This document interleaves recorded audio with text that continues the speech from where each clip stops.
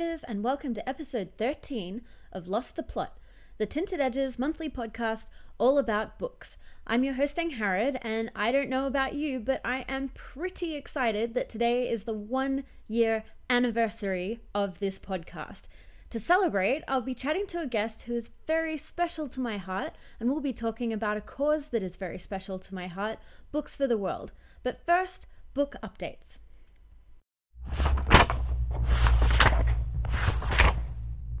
So last episode I talked about the Reddit Gifts book exchange, and I'm pleased to announce that I received my gift.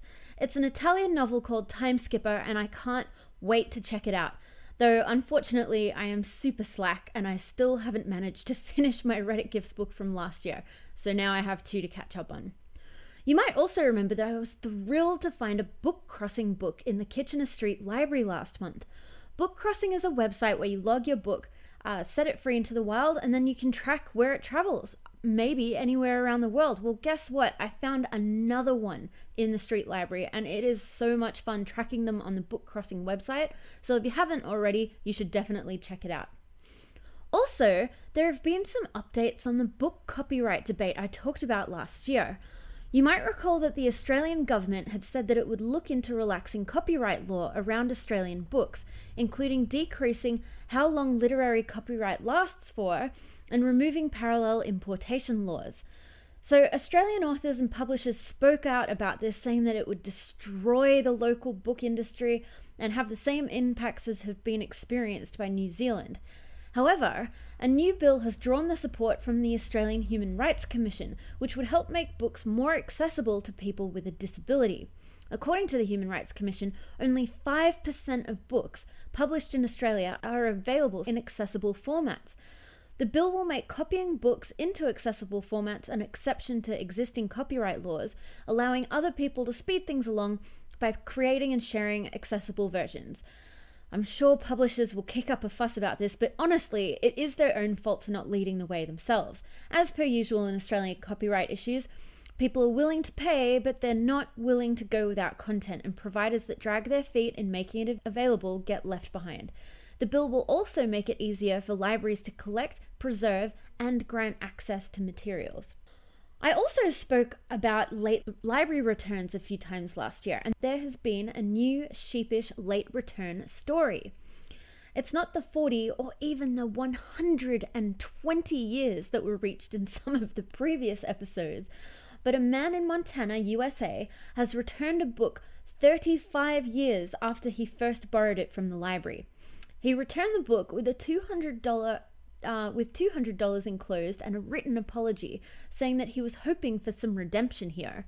He'd even had the book signed by the late author and restored. The book in question was a copy of Bid Time Return, a sci-fi romance by Richard Matheson, who is the author of I Am Legend, and the thief apparently read it 25 times before he finally brought it back.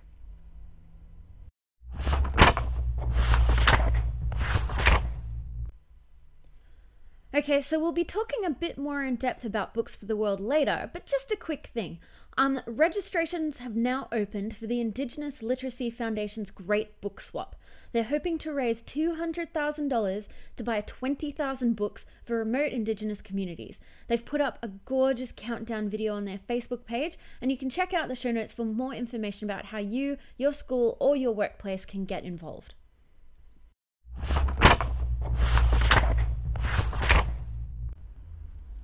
As always, there was heaps of book news this March. One of the most heartwarming stories was about Aboriginal poet Ali Cobby Eckermann. The unemployed writer was living in a caravan when she received an email telling her that she had won the $215,000 Wyndham Campbell Prize, which is run by Yale University. A lot of her poetry is about being part of the stolen generation, and she said that she's going to use the money so that she can live with her son and grandsons and have housing stability.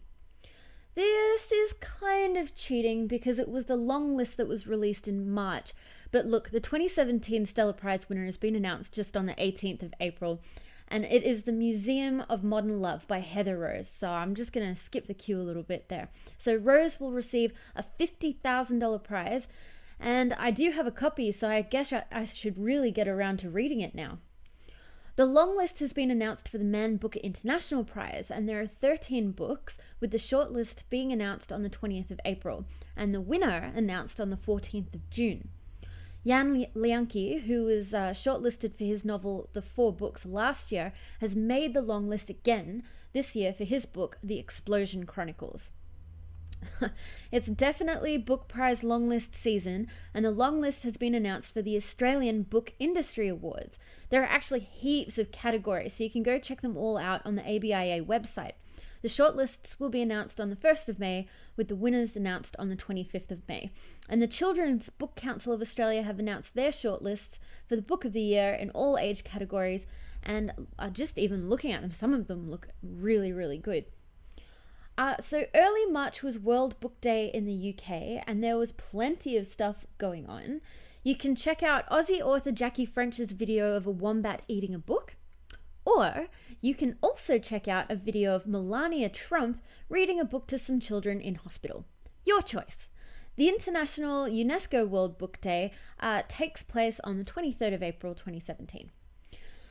Now, there has been quite a bit of news this past month on author censorship, an issue which I am always interested in. In the UK, a school principal has adopted quite an authoritarian approach to his school library and has banned a number of books from its shelves.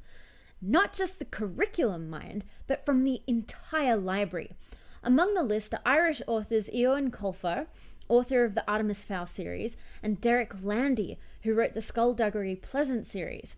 Andrew Halls, headmaster at the prestigious and private King's College School in Wimbledon, has also banned Rick Riordan and Anthony Horowitz, describing their popular books as simplistic, brutal, or banal. Apparently, these bestsellers are so bad that they are no longer allowed on school grounds.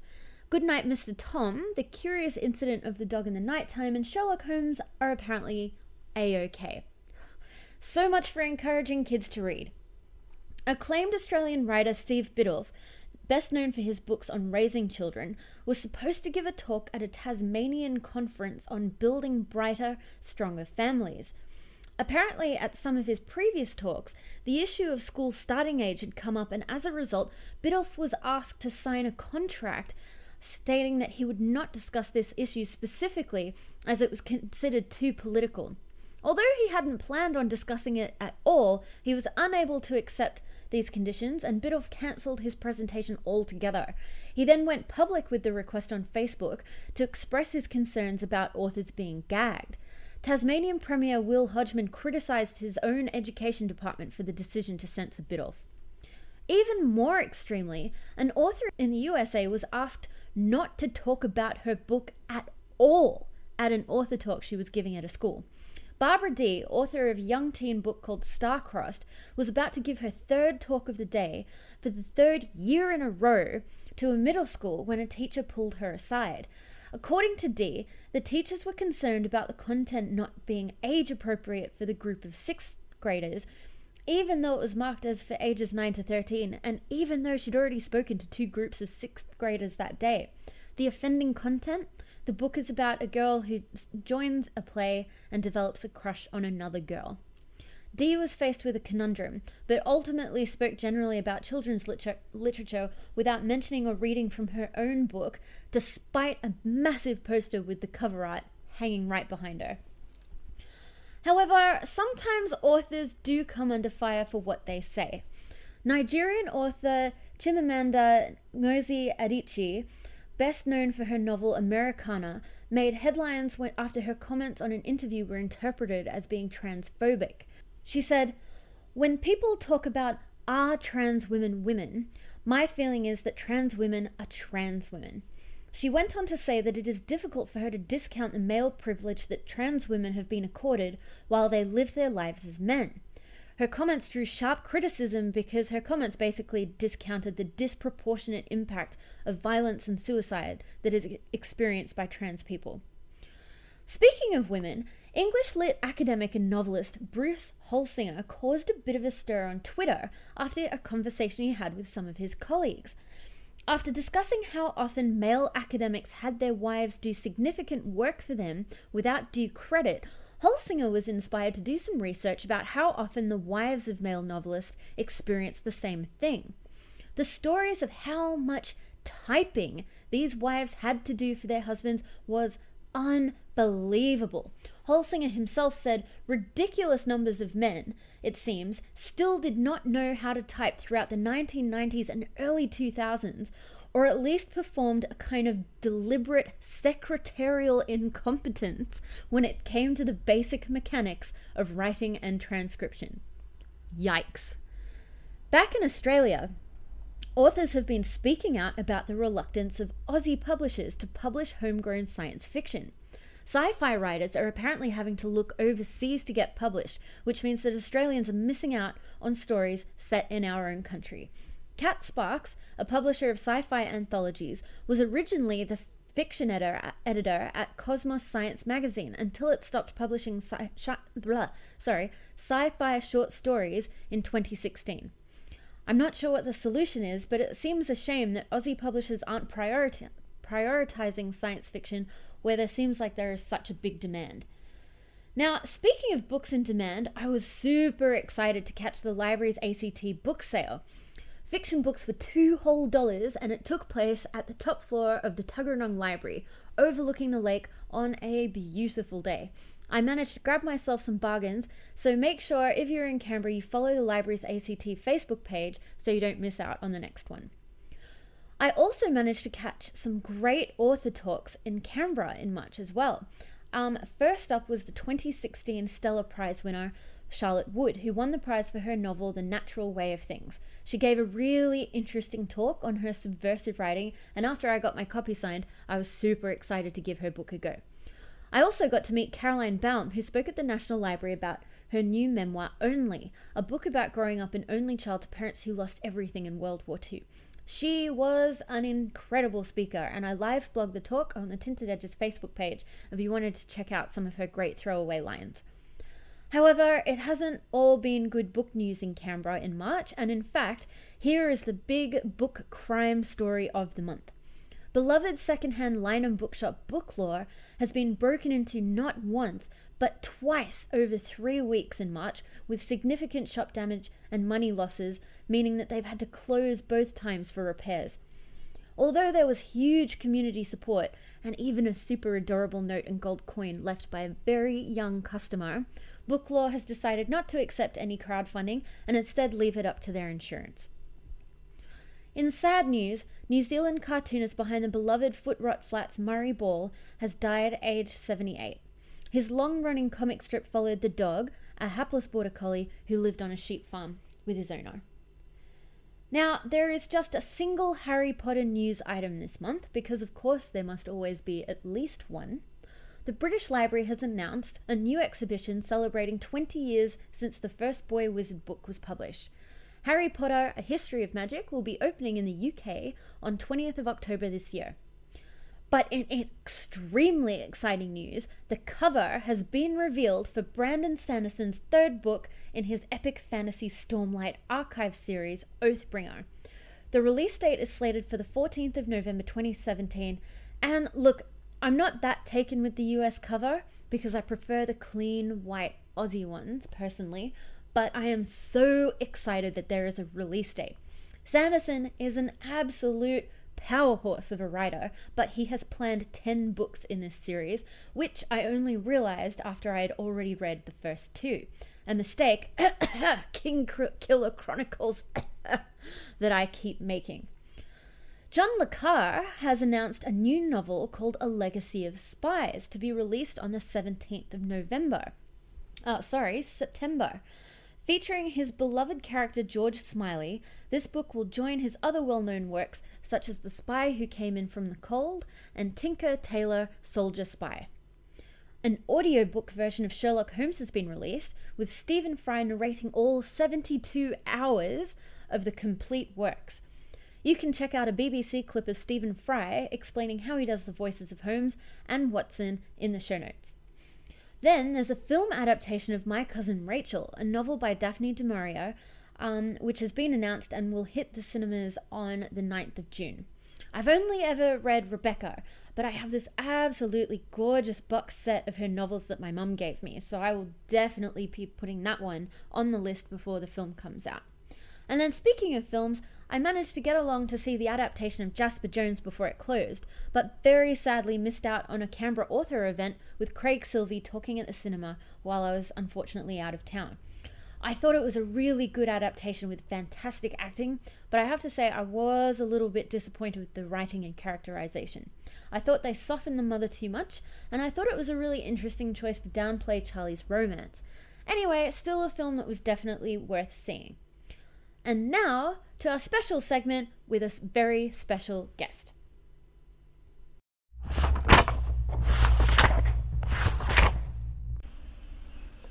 So I'm here with my dad Bill, and it's a very rainy day, and we're going to be talking about our family charity, Books for the World. Thanks so much for joining us today, Dad.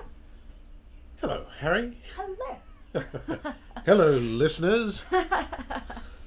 So, Dad, do you want to tell us a bit about how Books for the World first came about?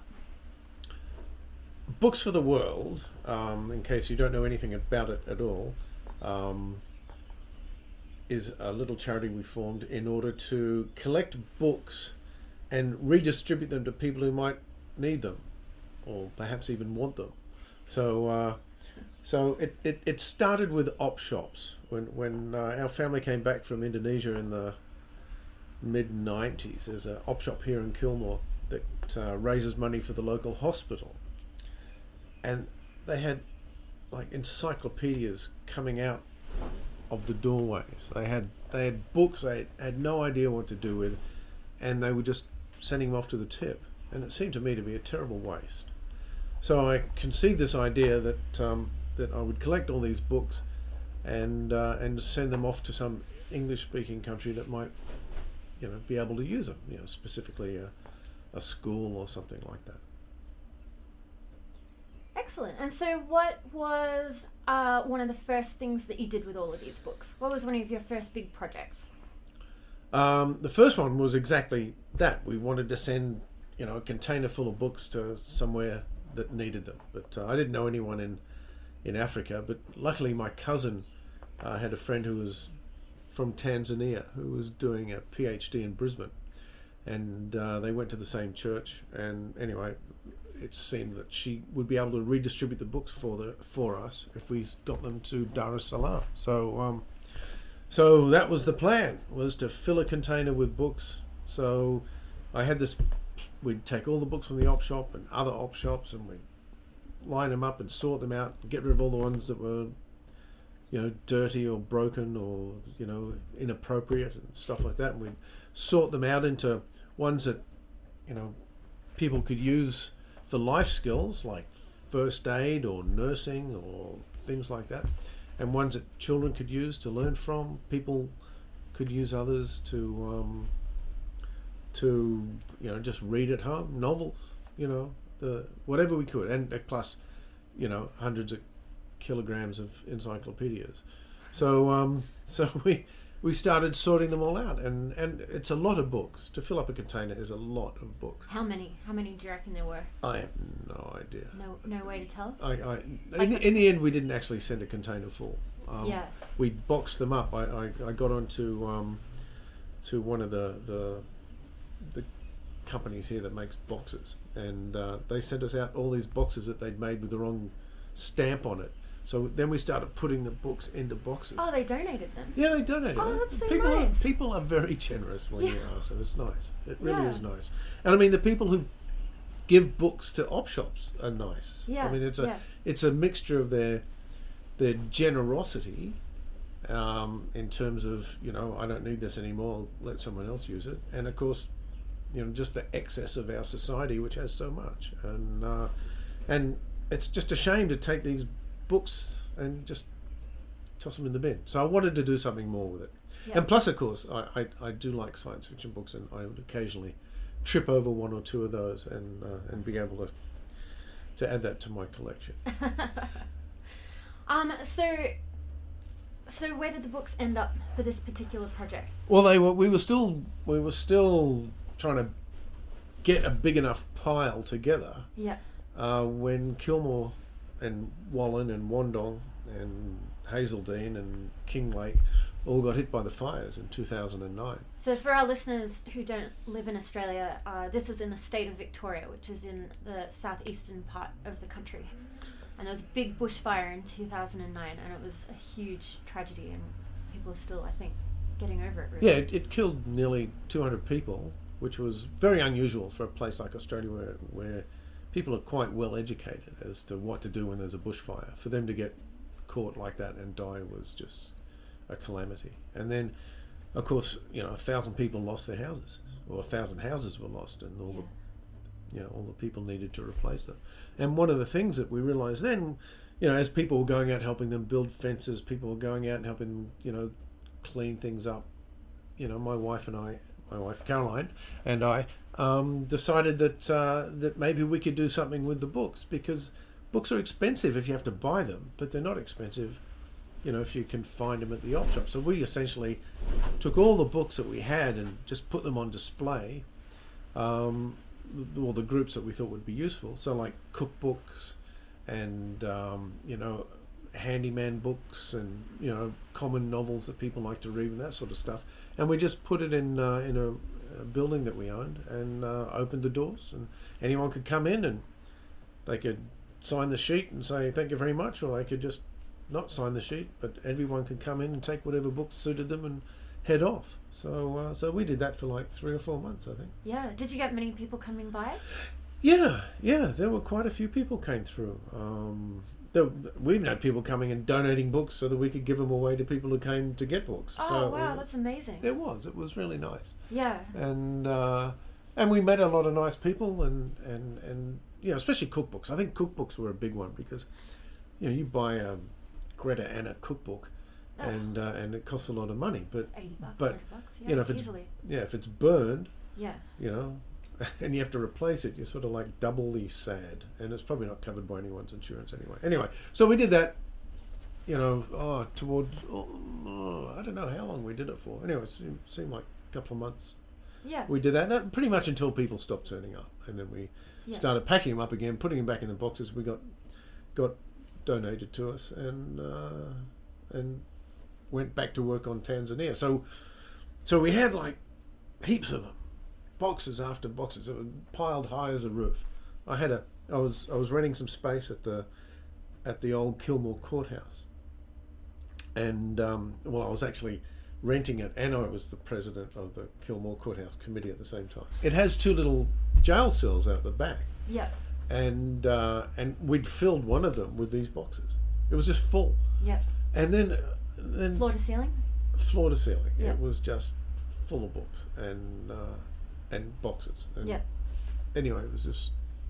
But we're having trouble getting it to Tanzania. So what were some of the big obstacles, do you think? Well, one is it's quite expensive. Yeah.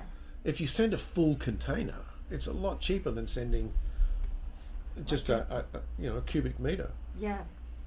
Which is ridiculous. Yeah, but a full container of books, we realised, was beyond us. It was just too many. We with me and my family and a few friends, we just couldn't manage that many. So what we were trying to do was send them. So maximise the books but minimise the cost, really.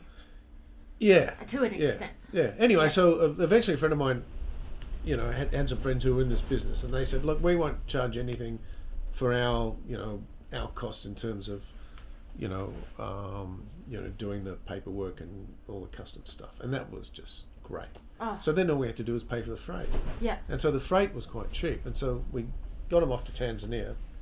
Well, we didn't get them straight away because I moved up to Malaysia, and then I was working up there, and I was still trying to get them to Tanzania. Anyway, after a bunch of phone calls and all sorts of stuff, we got it on the boat. Off it went. I have no idea how a boat gets from Melbourne to Tanzania, but I think it might go through Singapore, and the things change, and then they end up going down.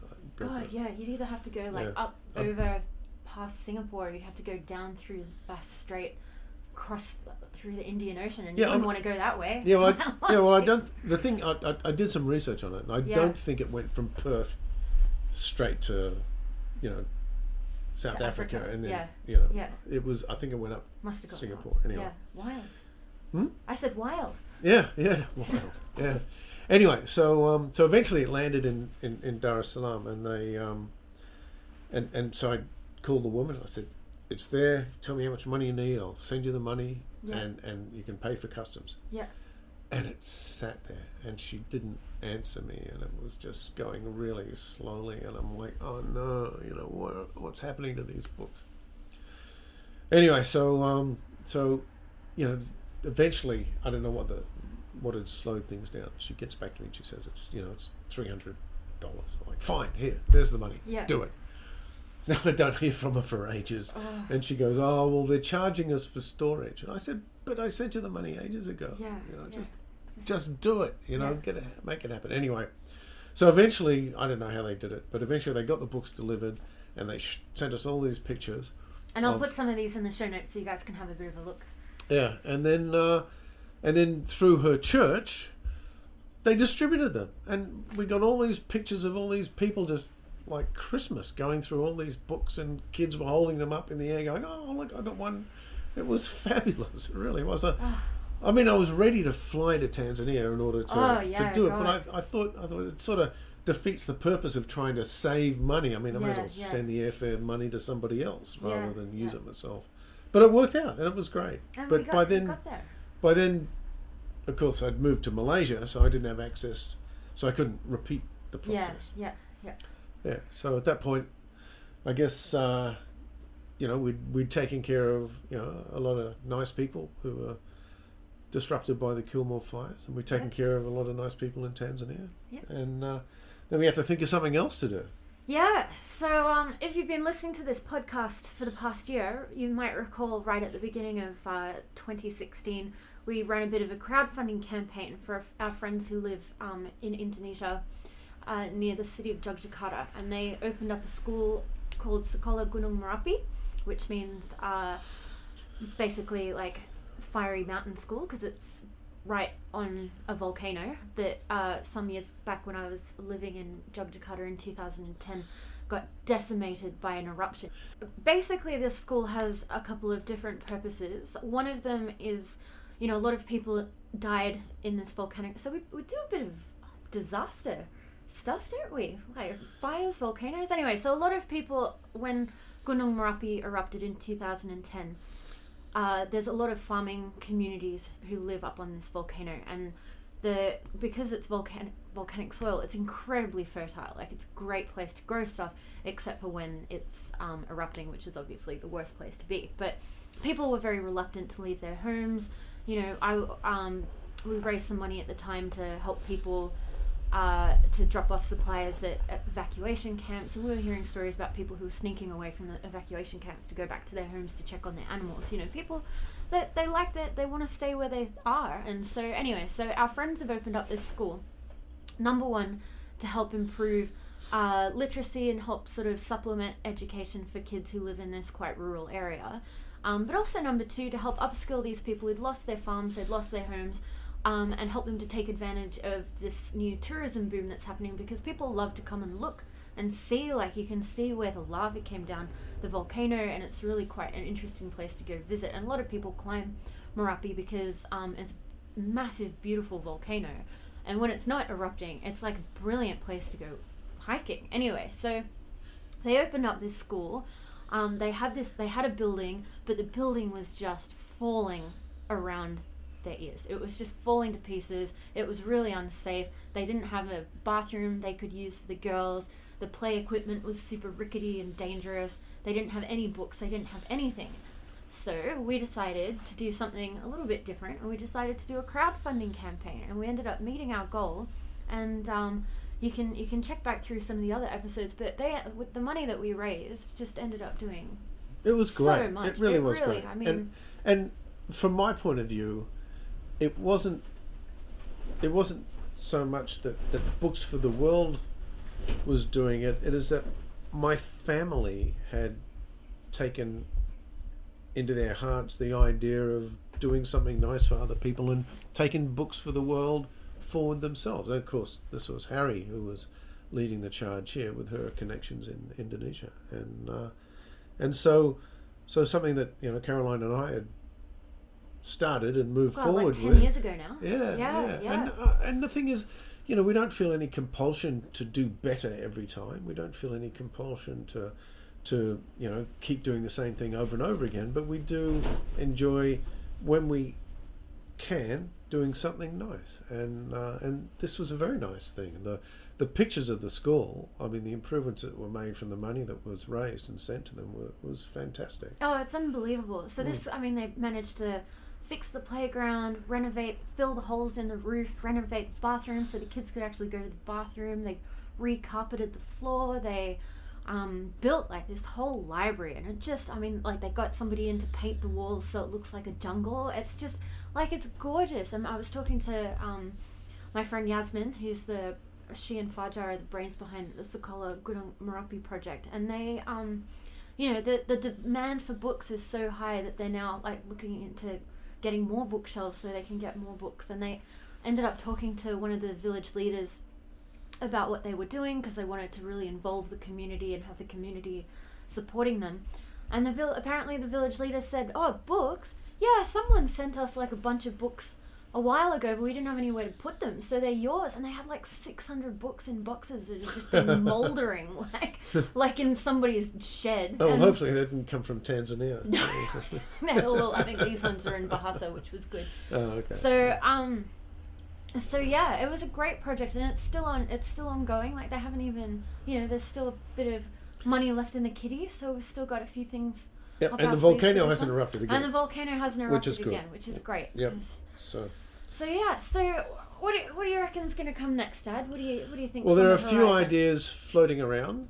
One of them was yours, of course, which I've really, really liked. It's the idea of what do you call it again?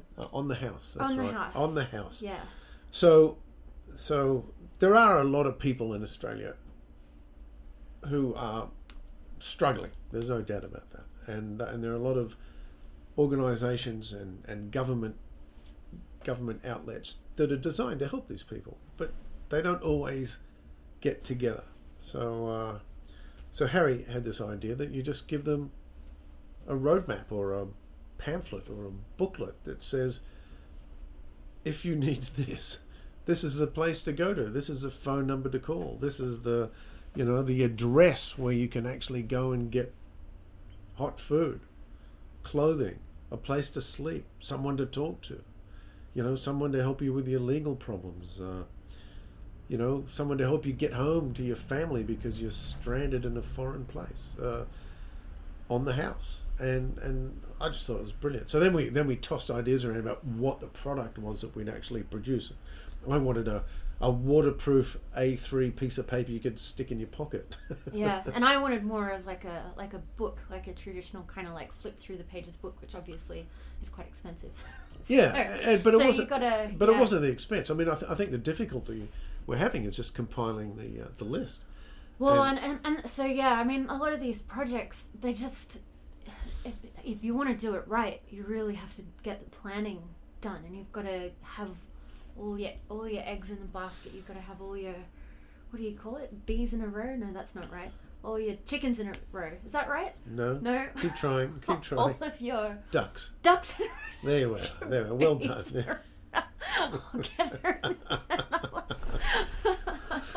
Chickens was close though. I don't know where I got bees from. Anyway, so stay tuned as we keep workshopping that idea, and obviously. And I want to do one for Kilmore, which is where I live. I think that would be actually a good place to start. Yeah, but I think you should still work on the one for Canberra. Oh, I will. Yeah, and yeah, I think this might be something that we could replicate if we get a good formula for doing it. And when you think of the difficulties homeless people have with keeping stuff, not everyone can have a shopping cart, push it all over the streets. Not everybody can carry things here, and a lot of them have very few things that they carry. So what I want is something they can carry very easily that won't add to their burden. Yeah. And that's why I was thinking of an A3 piece of paper you can fold up and stick in your pocket. And I think probably one of the big advantages to that is that it would be easy to update. Like you just print a new A3 piece of paper. Yeah. And it would, as services change, which they always do because funding is always chopping and changing, and that's hard as well, like keeping track of who's delivering what service. And so if you can have one that's easily replaceable, if somebody loses it, or easy to update, easy to access, and you'd probably want to have like a supplementary website as well. So there's lots of things to think because about. if you make it, other people might print it for you and hand it out for you. Oh, right? Exactly. So but we need to put a date on it. All right. I'm so tired of going on the government websites and there's no date on anything. It's like it's eternal. Yeah. These things are not eternal. They change, just like you said. Yeah. Anyway, so that's what I'd like to do next, I think. Yeah. All right. Well, I think that sounds good. Well, thanks so much for chatting to me, Dad. That's okay. When I write my first book, you can interview me about that too. All right, that sounds good. That's a deal.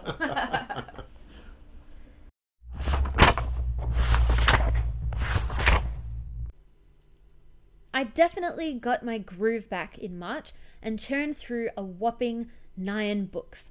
I won't go through all of them, but there are a fair few interesting ones worth mentioning.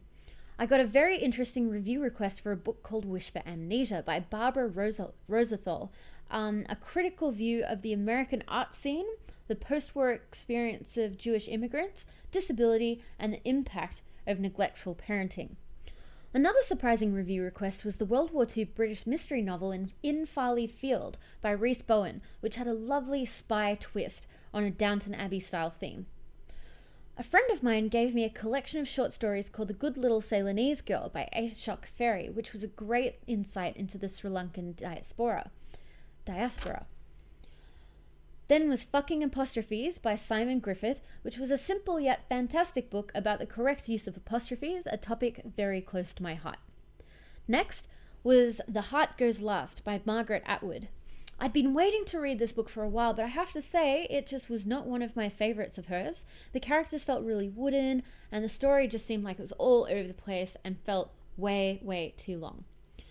And then finally was the unbelievably uncomfortable and controversial book South of Forgiveness by Thordis Elva and her rapist, the unfortunately named Tom Stranger. I wrote a super detailed review of this on the Tinted Edges website if you want to know what it's about, but you don't actually want to read it. And don't forget, all the links to the stories I've talked about are down below in the show notes. So readers, that is it for me. Thanks for listening, and thanks for listening for the past year, and tune in for the next episode in May.